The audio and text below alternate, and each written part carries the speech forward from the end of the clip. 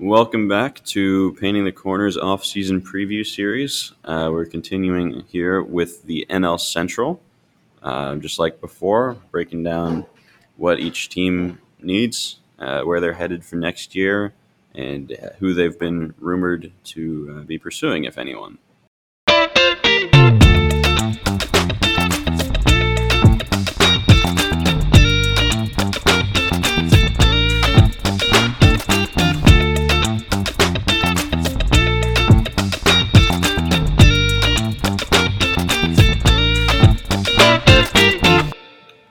All right, let's start it off with the top of the division last year, the St. Louis Cardinals. 93 game winners, but unfortunately bounced in the first round of the playoffs 2-0 to the Phillies in the brand new NL wild card round.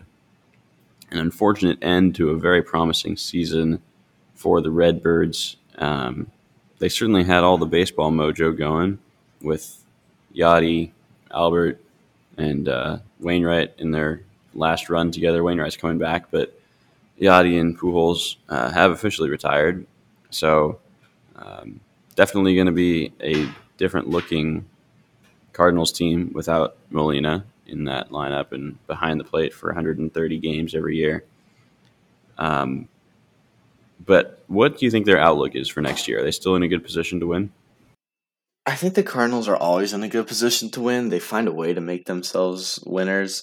It just feels like every year they feel like a solid team and they end up being a really good playoff team. They don't always do great in the playoffs as of late, but they seem to consistently make it. So it's tough to bet against them. And I always like their outlook. And I'm every year hesitant because I look at their rotation and I just don't love it, but they get production and they figure it out and they trade for some soft tossing lefties at the trade deadline who always pan out. And I mean, go look at the track record. It's true. They just continually do that. And that's going to be an interesting dynamic again. Can they do that 3 years in a row? I think the odds would say no, but at the end of the day, I'm kind of beyond the point of trusting my eyes with this team. I'm going to just trust my gut and say their outlook's going to be fine. Let's just see how they change the dynamic of the team without a Yachty or Molina. Yeah, I agree with that assessment. And regarding the rotation, yeah, it's pretty crazy. They've really gotten by without anybody who you would consider an ace. And I mean, I say gotten by. I mean, won more than 90 games the last couple of years. They have Jack Flaherty, who certainly looked like an ace at the last half of 2019 and into 2020. Kind of got hurt a couple times, trying to make it back.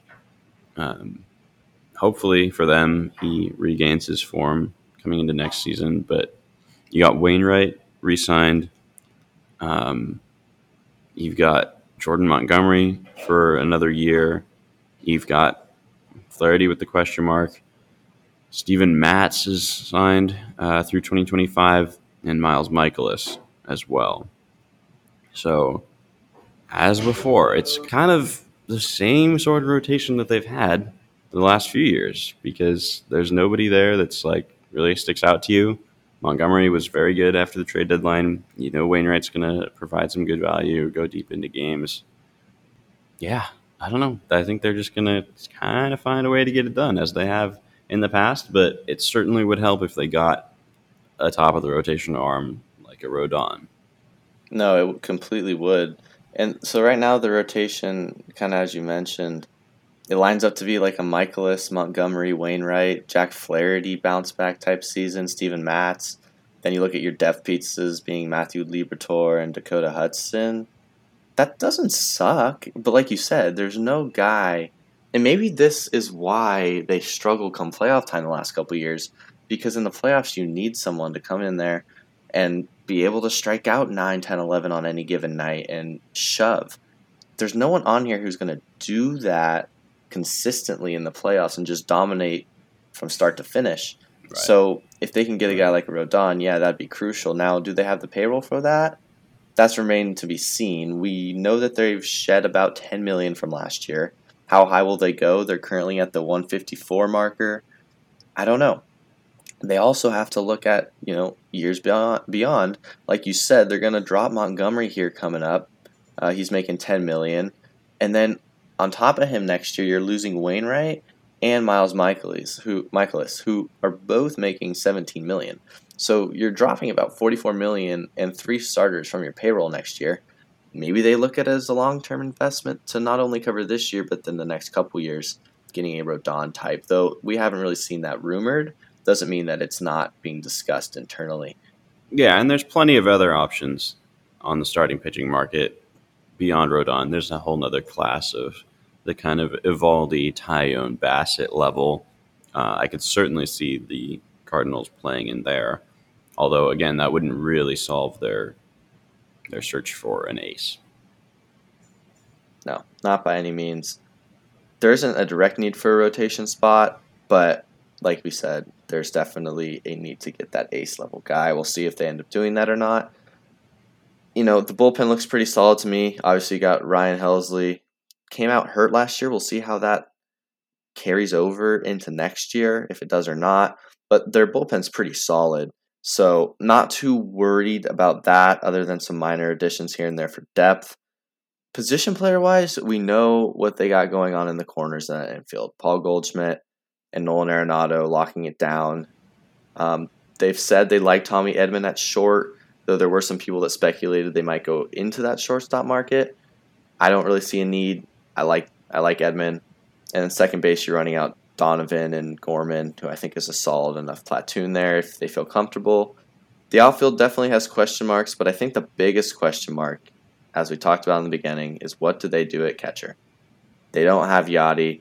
Do they go after Wilson Contreras? Obviously, they're rumored to. They've also been rumored in the Sean Murphy trade talks, so we'll have to wait and see on that. Yeah, absolutely. There's just it's been Yachty for so long that it'll be whoever suits up at catcher will look weird in the Cardinals uniform. I could totally see that Murphy trade coming together. It seems like a pretty solid fit with the Cardinals. Obviously, there's lots of other teams interested as well, and who wouldn't be? He's a good offensive catcher and a good defensive catcher who's young and pretty cheap at the moment. So interesting to see about that. They could try to pry Wilson Contreras away from the Cubs, their rivals, with a free agent deal there. Might be a bit out of their price range, but not completely out of the question. There's also on the market former Red Sox and then Astros catcher Christian Vasquez. So there's options definitely on the catching market. It's a bigger catching market than we've seen over the last few years when it's been pretty thin. So yeah, Cardinals have options for sure. Right. And personally, if I'm them, I go the trade route. They have a top system to do so. So for me, I don't love Wilson Contreras long term outlook, aging catcher. We see what happened to Grandal. There's only one real JT Realmuto in the world, so it's tough to compare anyone to him. I love going after him in terms of Sean Murphy or one of the Blue Jays guys who clearly seem to be available as Yep. well. Yep. If I'm the Cardinals, that's what I'm doing. I'm saving the money there. Might go out and get a starter, or quite frankly, I might go and try to get a good outfielder. Again, they have solid outfielders, but there's no one that I'm just like in love with. Like Lars Nootbaar had a good rookie year for sure. Wasn't great. I mean, Dylan Carlson doesn't seem to be the next Mickey Mantle like everyone made him seem to be when he was a rookie. Obviously, you have Tyler O'Neill. These are all solid pieces, but you can definitely go out and get a star level guy like a Nimmo to plug in there if that's where you want your big splash to be this year. Yeah, and I don't know, man. The more I'm thinking about it, the less I'm thinking that they're going to make a big splash because they just don't have any holes. They've just got guys everywhere that are solid contributors, and I feel like unless ownership sees a real need somewhere other than catcher, I think catcher is really going to be their only big acquisition point this offseason because you can look up and down the lineup and say, yeah, that guy's going to be fine. Yeah, that guy's going to be fine. Yeah, this guy's going to be fine. And I don't know if ownership is really going to be convinced to spend above their means to replace someone who's fine with someone who's really good. It's the difference between when you're replacing someone who's terrible with someone who's really good. No, yeah, I tend to agree with you. Though I wish the ownership had a little bit more green light there because that could be a pretty scary lineup if they did. But let's switch on to a team who is going to fire sale now. Is that really what's going to happen in Milwaukee after a disappointing season where they didn't make the playoffs? An 86 win Brewers team who seems to have a good rotation, pretty locked down, some solid offensive pieces. Sounds like they might be in fire sale mode. Yeah, and it's kind of out of the blue because the early indications were no on the fire sale question because they picked up Colton Wong's option for $10 million. That was mildly surprising. I thought there was a definite chance that they did not pick up that option, and so at that point, I'm thinking, okay, they're going to run it back, um, try to keep the same core around and make another run at it next year.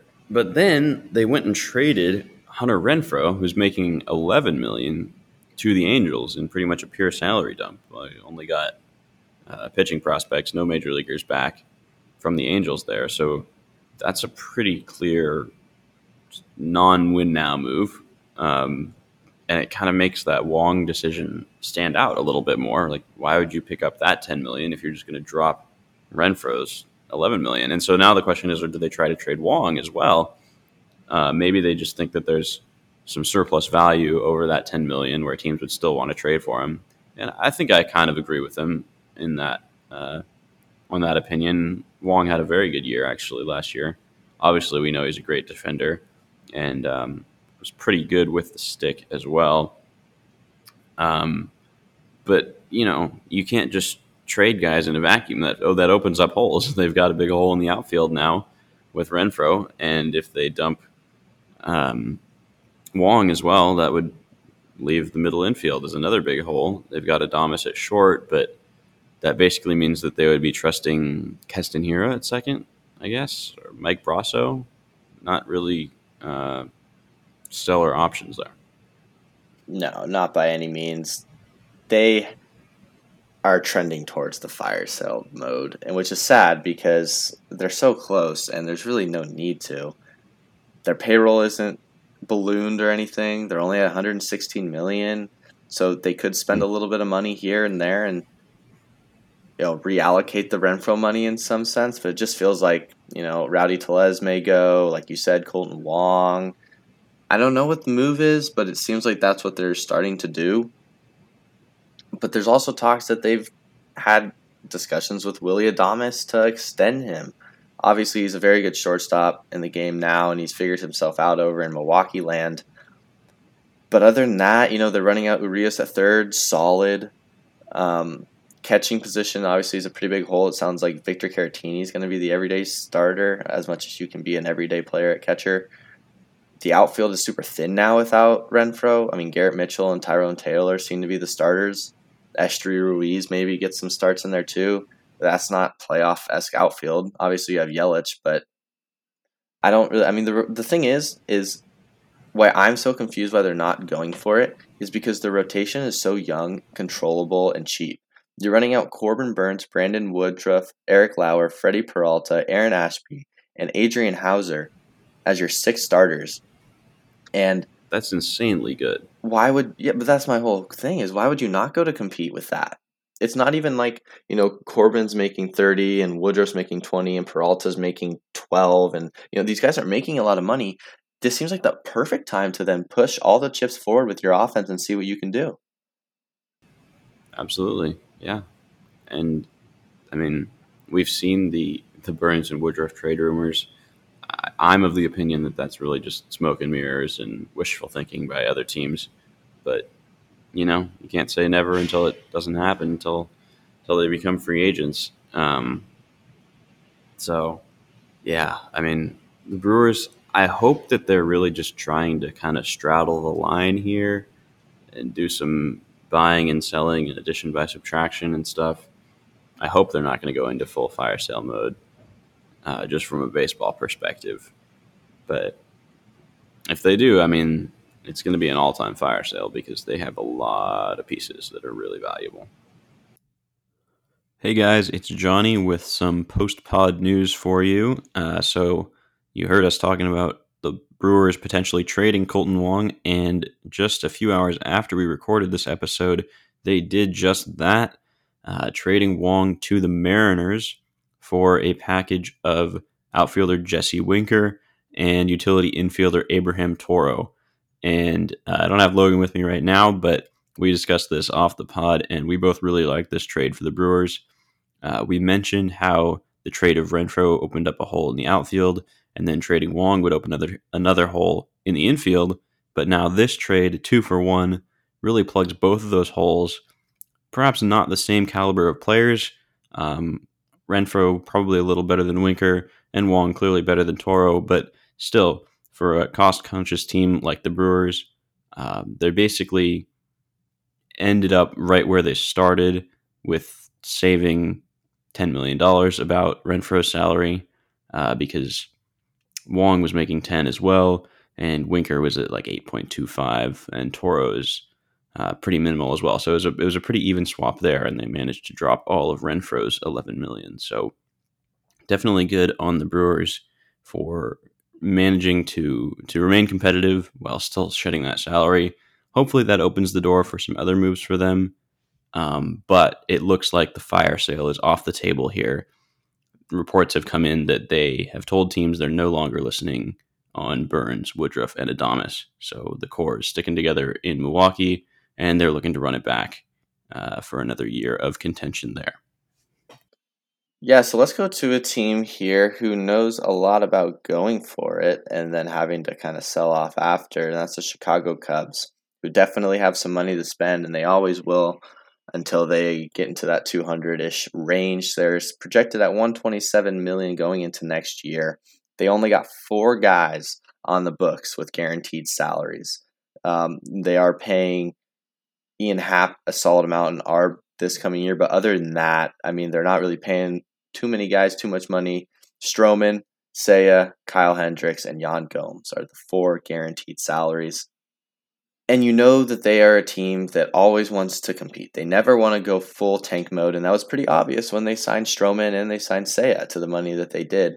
They're never just looking to completely tank, retool, and see what happens like the Pirates and the Reds have, which is good, which I think is a good thing. They definitely had to retool, but they didn't have to completely tear everything down and have no watchable players on that field.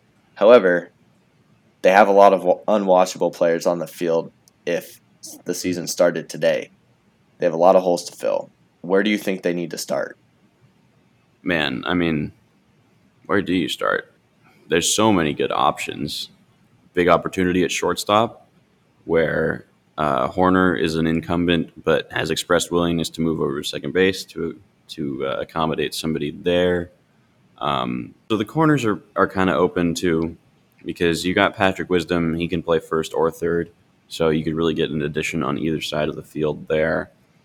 You also got Nick Madrigal as a second base option. He's been hurt and kind of inconsistent. And then in the outfield, you got Seiya and you got Ian Happ. 2 very solid players, but clearly a big hole at third outfield spot. They non-tendered Rafael Ortega, who was is a corner outfielder, no longer on the team. And then also they outrighted or cut or just, I don't even know what the word is for Jason Hayward, another mainstay on that Cubs roster. He will still earn $22 million, but he is no longer on the roster. They completely cut ties with him. And also David Bodie, who had been a fairly everyday contributor over the last few years at third base. He's gone as well with a $10.5 million salary for the next 2 years. So interesting decisions there from the Cubs. It's not really too often that you see teams completely cut players who they're still paying significant amounts of money to. But I don't know. Props to them for opening up those holes and opening up opportunities for other guys to come up through their system. I will say with the center field thing, they have been obviously rumored to be interested in Michael Conforto and Bellinger as well. Seems like a lot of teams are.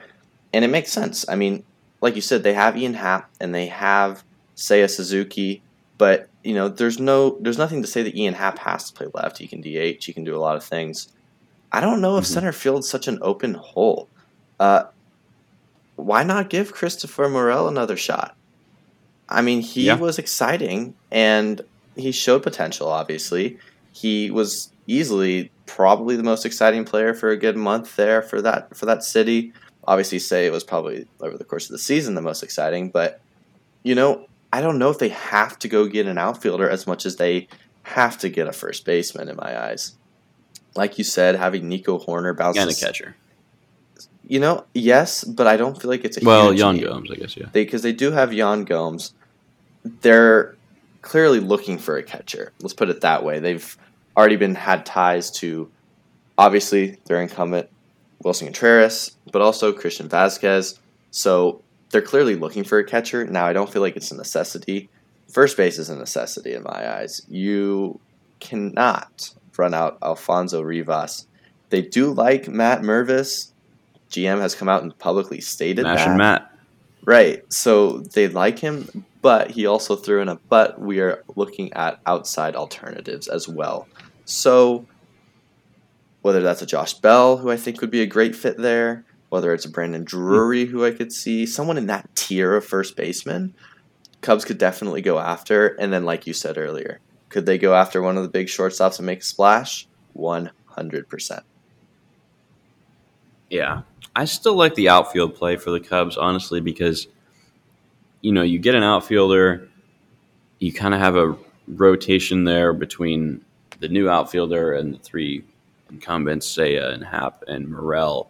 And if Morel pans out there, great. You can shift somebody to DH temporarily and have a little bit of a rotation there, platoon there. And if not, then you plug in that new guy in the outfield, whether that's a Bellinger, as you mentioned, Conforto, even a Nimmo if they wanted to play at the top end of the market, and really just solidify that outfield because it's got the makings of a very solid outfield. Happ and Suzuki are very good pieces to have. Um, Whether or not they overpaid for Suzuki kind of remains to be seen. We'll see if he can find his early form next year. Kind of hit a wall after being injured, but yeah, I don't think this is actually as bad of a roster as it looked last year. Now we haven't really talked about the pitching yet, and that is where most of the question marks are. They've got Stroman, they've got Kyle Hendricks. After that, it's guys that are not really too proven. Alec Mills has been a kind of swing guy for them over the last few years. Stephen Brault, they signed or picked up off waivers, maybe, former Pirate. Um, Not too many guys that are, you know, known contributors. Wade Miley is a free agent, didn't really pitch much for them. But yeah, Sean Newcomb as well, gone in free agency, a couple starting options there. Yeah, they definitely have to build up some sort of rotation, and I think they're probably going to end up running Marcus Stroman out there as their number one guy, which tells me they're going to play in that middle tier of the Jamison Tyones type or worse. I don't think that's actually a bad thing because, like you said, they No. have Kyle Hendricks still, who's going to give them innings. They have Justin Steele, who's going to give them innings. And he may not be terrible. There's a good chance that he'll end the season with a better ERA than Marcus Stroman even. I think he's definitely an underrated 3, 4, 5 guy for sure. But again, after you get through those first three guarantees to be in the rotation, you're looking at an Adrian Sampson, Hayden Wesneski, who again, I think that's a good prospect. But again, what can you expect from a guy who doesn't have a high K rate there and too high of a walk rate for sure?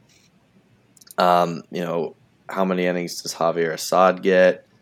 They threw out Keegan Thompson last year. I think an interesting guy, and it doesn't sound like he's going to be too much of a play in the rotation anymore, but that's Adbert Alzolay. We saw a lot of potential Hmm. with him last year. He showed a He lot pitched of twice against the Padres. right. And the good thing about him is his strikeout to walk rate is pretty solid, which tells me he could play in the rotation for sure.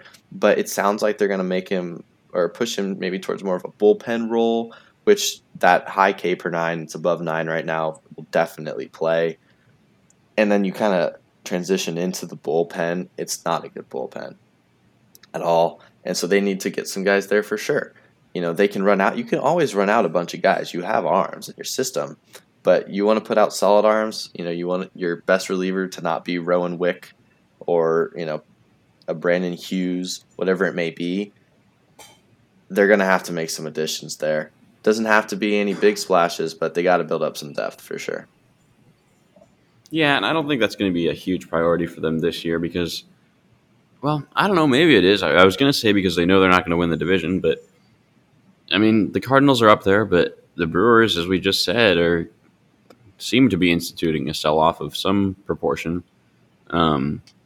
So I would think second place is a reasonable possibility. The NL does have a lot of strong wild card teams for sure, but I don't know, man. I'm kind of convincing myself that the Cubs can kind of go for it here.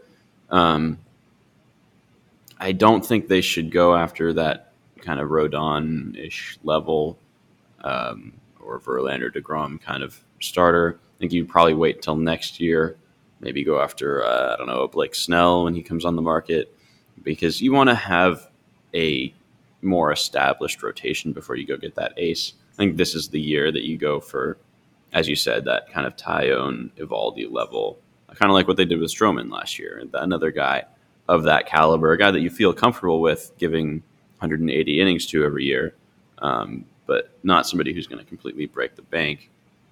And then as for the bullpen, I feel like that's an area where they can really just let the kids play and try to figure out who they really have out there. Um, Whether Alzolay moves to the bullpen, probably Wesnetsky could be as well. So they've got several internal options that have shown promise, and I think the kind of thing to do would be just run them out there, see who's who, and if you find yourself, hey, we're only a few games out at the deadline, then you can go swing a trade for a closer. Yeah, totally agreed there. It'll be interesting to see how this offseason plays out for Chicago. Let's move on to the Cincinnati Reds, a team that probably won't have a lot of big-time activity this offseason. What is their outlook this year? Is it to just kind of medal again, or maybe let some of the kids start to come up and have some fun in the pro level? Yeah, well, before I get into the outlook, I would just like to say that it is pretty remarkable that the Reds finished in fourth place, given that they started the season 3-22. I don't know if that's really a comment on how good the Reds are or how bad the Pirates are, but either way, that was pretty wild. So, as for the Reds, it's a pretty barren roster. They only have two guaranteed contracts: Joey Votto and Mike Moustakas.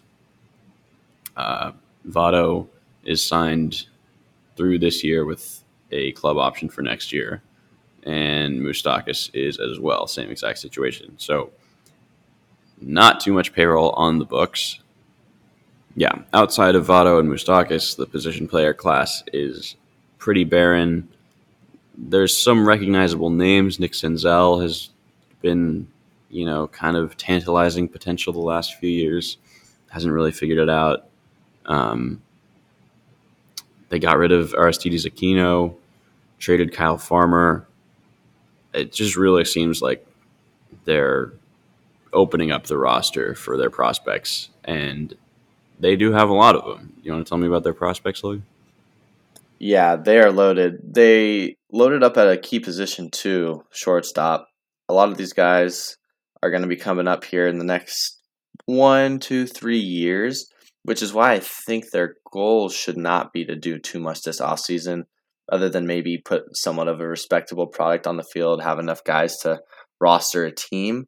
But other than that, what they can do is sit and wait this year. They're obviously not going to do enough to compete. So, looking at 2024, those two contracts that you talked about, Joey Votto and Mike Moustakas, $20 million club options are going to come off the books. They're not going to pick up either one of those. I can guarantee you that. So, that's going to put them under 50 million guaranteed on their roster. Now, with a couple ARB guys, that might push up a little bit. So maybe they're a little bit over 50 come next year. But the Reds are going to have some serious money. And when their top dogs start to come up through that system, they can supplement it with some stars. They're going to have some money to spend. And whether it's, a big time player or a bunch of, really good all-star level players, doesn't matter because they can roster a very good team in 4 or 5 years that should be competing for this division consistently. Now, will they spend a lot of money? I guess we'll wait and see. But as for this upcoming year, they just need to continue to sit pat. They traded away Kyle Farmer. They brought in Kevin Newman, just a cheaper option to play shortstop, a little bit younger, not as good, but that's kind of what their MO seems to be at the moment. I think the Reds have a really good futuristic outlook, and luckily they're not, in the Rockies boat or anything like that. They have prospects to watch, and you and I live this firsthand with the Padres, where your product on the field at the major league level is brutal, but it's okay because you follow the minor leagues team so closely and these players so closely, they essentially become your major league team at a certain point. So it's still an exciting time for the Reds. Yeah, and I'm kind of going back to the Reds Pirates dynamic here.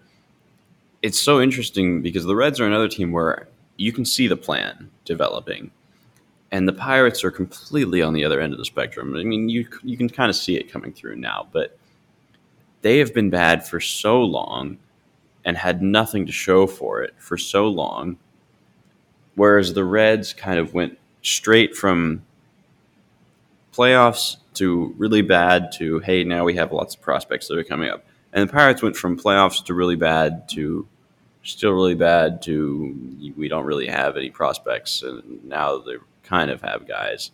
And Ben Cherington, who they hired a couple years ago, is doing his best to try to fill out that farm system, but they just seem to be always kind of behind the eight ball.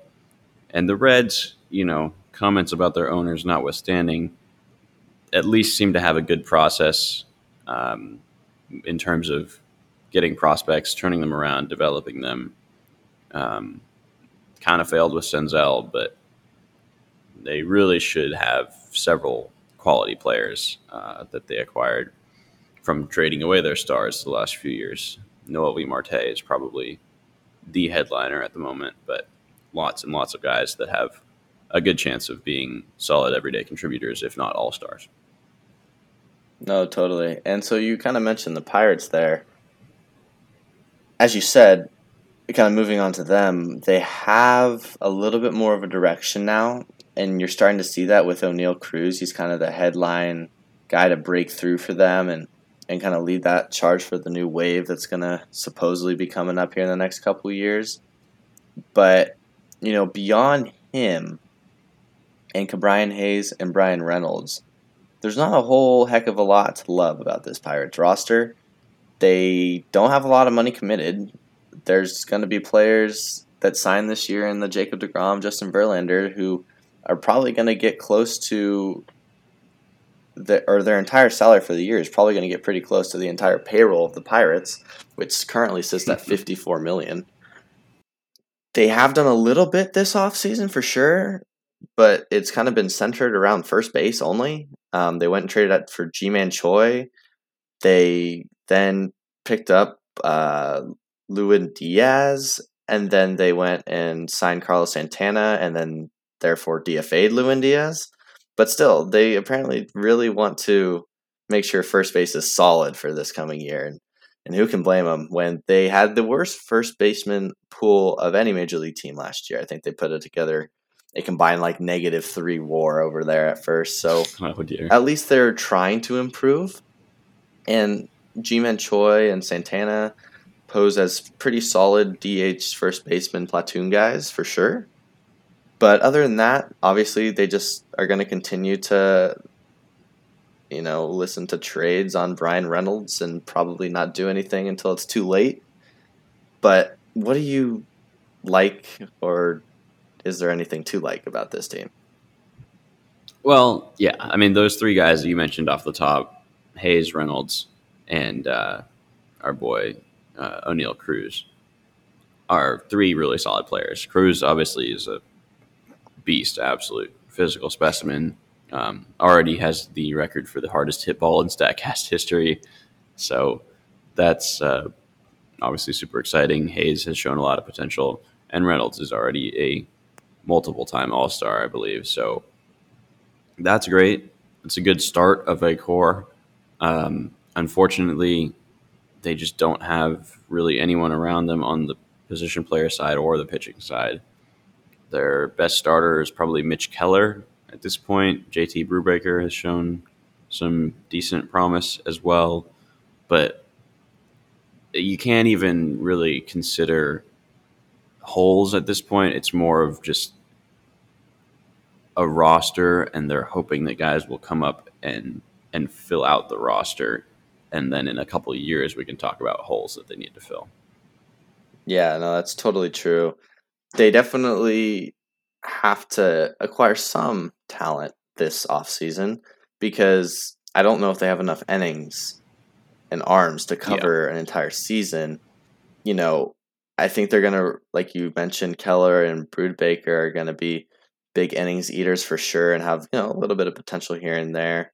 They're going to have to rely on maybe Roansy Contreras to eat up some innings. yeah, So, he's solid. he's solid, but again, these are all just like good 4 or 5 guys. Keller has potential to be maybe a 3 with his strikeout stuff, but even then, it didn't really play last year. So I don't know where they get the innings, to be honest, with who they have. I know they traded for Yohan Oviedo from the Cardinals, but I don't know how he projects to go deep into the season, throwing a lot of innings when he never has. So they're definitely going to have to sign some guys, and it's going to be guys that that have a high chance of being traded at the deadline, like a Jose Quintana type, and then net you some prospects. One rumor that I actually really have heard about the Pirates is probably the only one I've heard about the Pirates is that they are in talks with Kyle Gibson, formerly of the Phillies, on a multi-year deal. Whether those talks are actually progressing or whether they've offered more than $5 yet remains to be seen. But they are at least interested in pitching that is controllable because, as you said, they're going to need to cover those innings.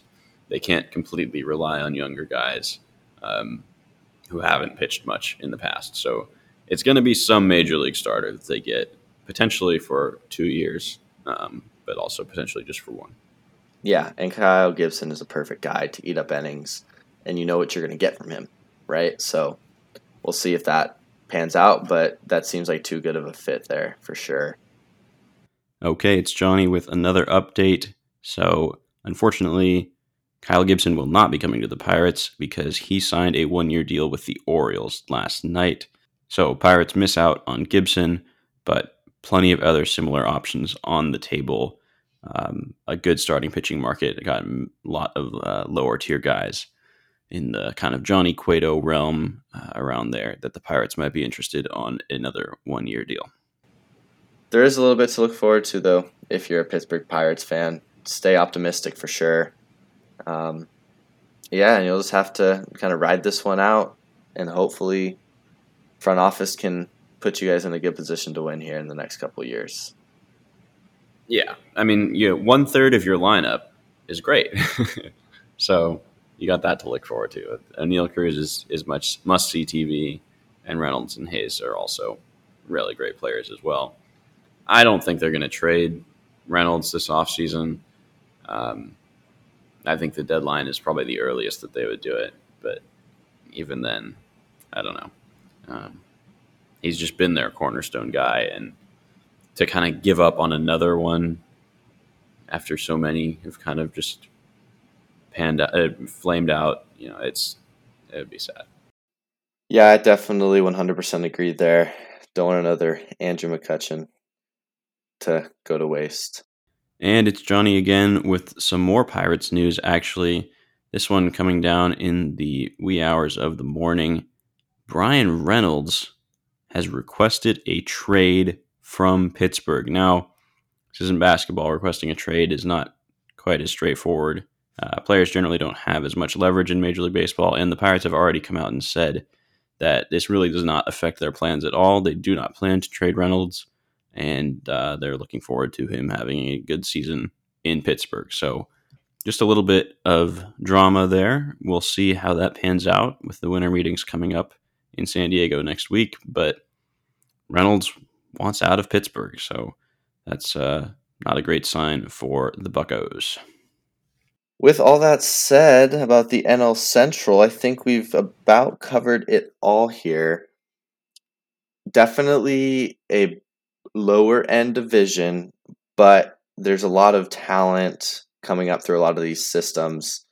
Even the best teams in the division, including the Cardinals and Brewers, have a lot of talent in their systems. So it should be a division that come 5 years could be kind of a bloodbath, which will be fun to see. So thank you guys again so much for listening to this episode. We're gonna have the NL East coming up next, so definitely stay on the lookout for that. And thank you guys again so much for taking the time to give us a listen today. All right, see ya.